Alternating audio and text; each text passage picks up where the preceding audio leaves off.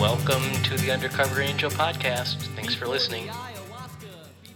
So thank you for tuning in to the Undercover Angel podcast.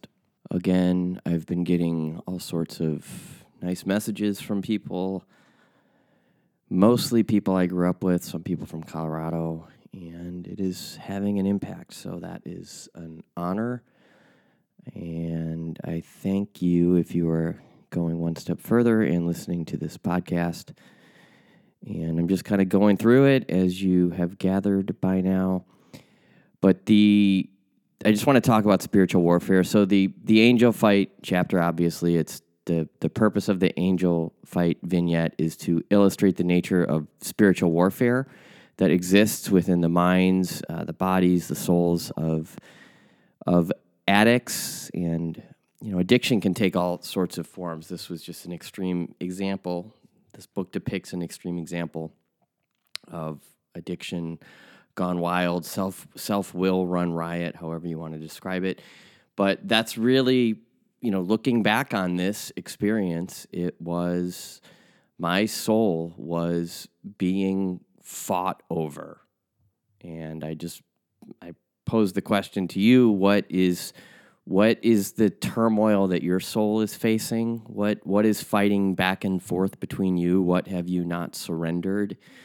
And we are all, we're all works in progress. We are all a work in progress. So the chances that you will conquer all your demons in this lifetime, it could be done, but we all face them, and we will continue to face them. It's part of this human conundrum. So the purpose, again, of this chapter was to illustrate that there are forces of light, and as Course in Miracles refers to it, sentinels of darkness. So we've got our light self, we've got our self that is connected to spirit, connected to God, if you use that word, connected to a higher power, and then we've got this side of us, perhaps this shadow self that is perhaps connected to something else, something far more sinister. And the human ego is not messing around. Course in Miracles talks about, you can check out my Course in Miracles podcast. By the way, it's just called the Course in Miracles podcast. But the Course in Miracles talks about the nature of the human ego, and it is not messing around. It is hell-bent on destruction. It is hell-bent on your destruction. There are wars that are fought because the ego wants to stay in charge. There are wars being fought because the ego is set in a lot of ways on world domination. And so this is just the story of one ego that was essentially trapped. There was the way I wanted things to be, and there was another way, and to move into that other way, to embrace the other way, required a commitment at the level of soul. And so again, I think this chapter is relatively self-explanatory, but this is just a further explanation, I guess. And there's this priest I follow on YouTube. His name is Father Ripperger, and he's an actual exorcist, a real exorcist, and he's actually describes meeting the devil face to face and having a conversation with the actual devil. And he's very Catholic, so you have to sort of afford him the grace. You have to afford him a little bit of grace because he's incredibly dogmatic and he's incredibly religious. And he's all the Catholic things, but there's a lot of power in the things that he has to say, and there's a lot of power in the things that he has to say, particularly regarding the battle between good and evil.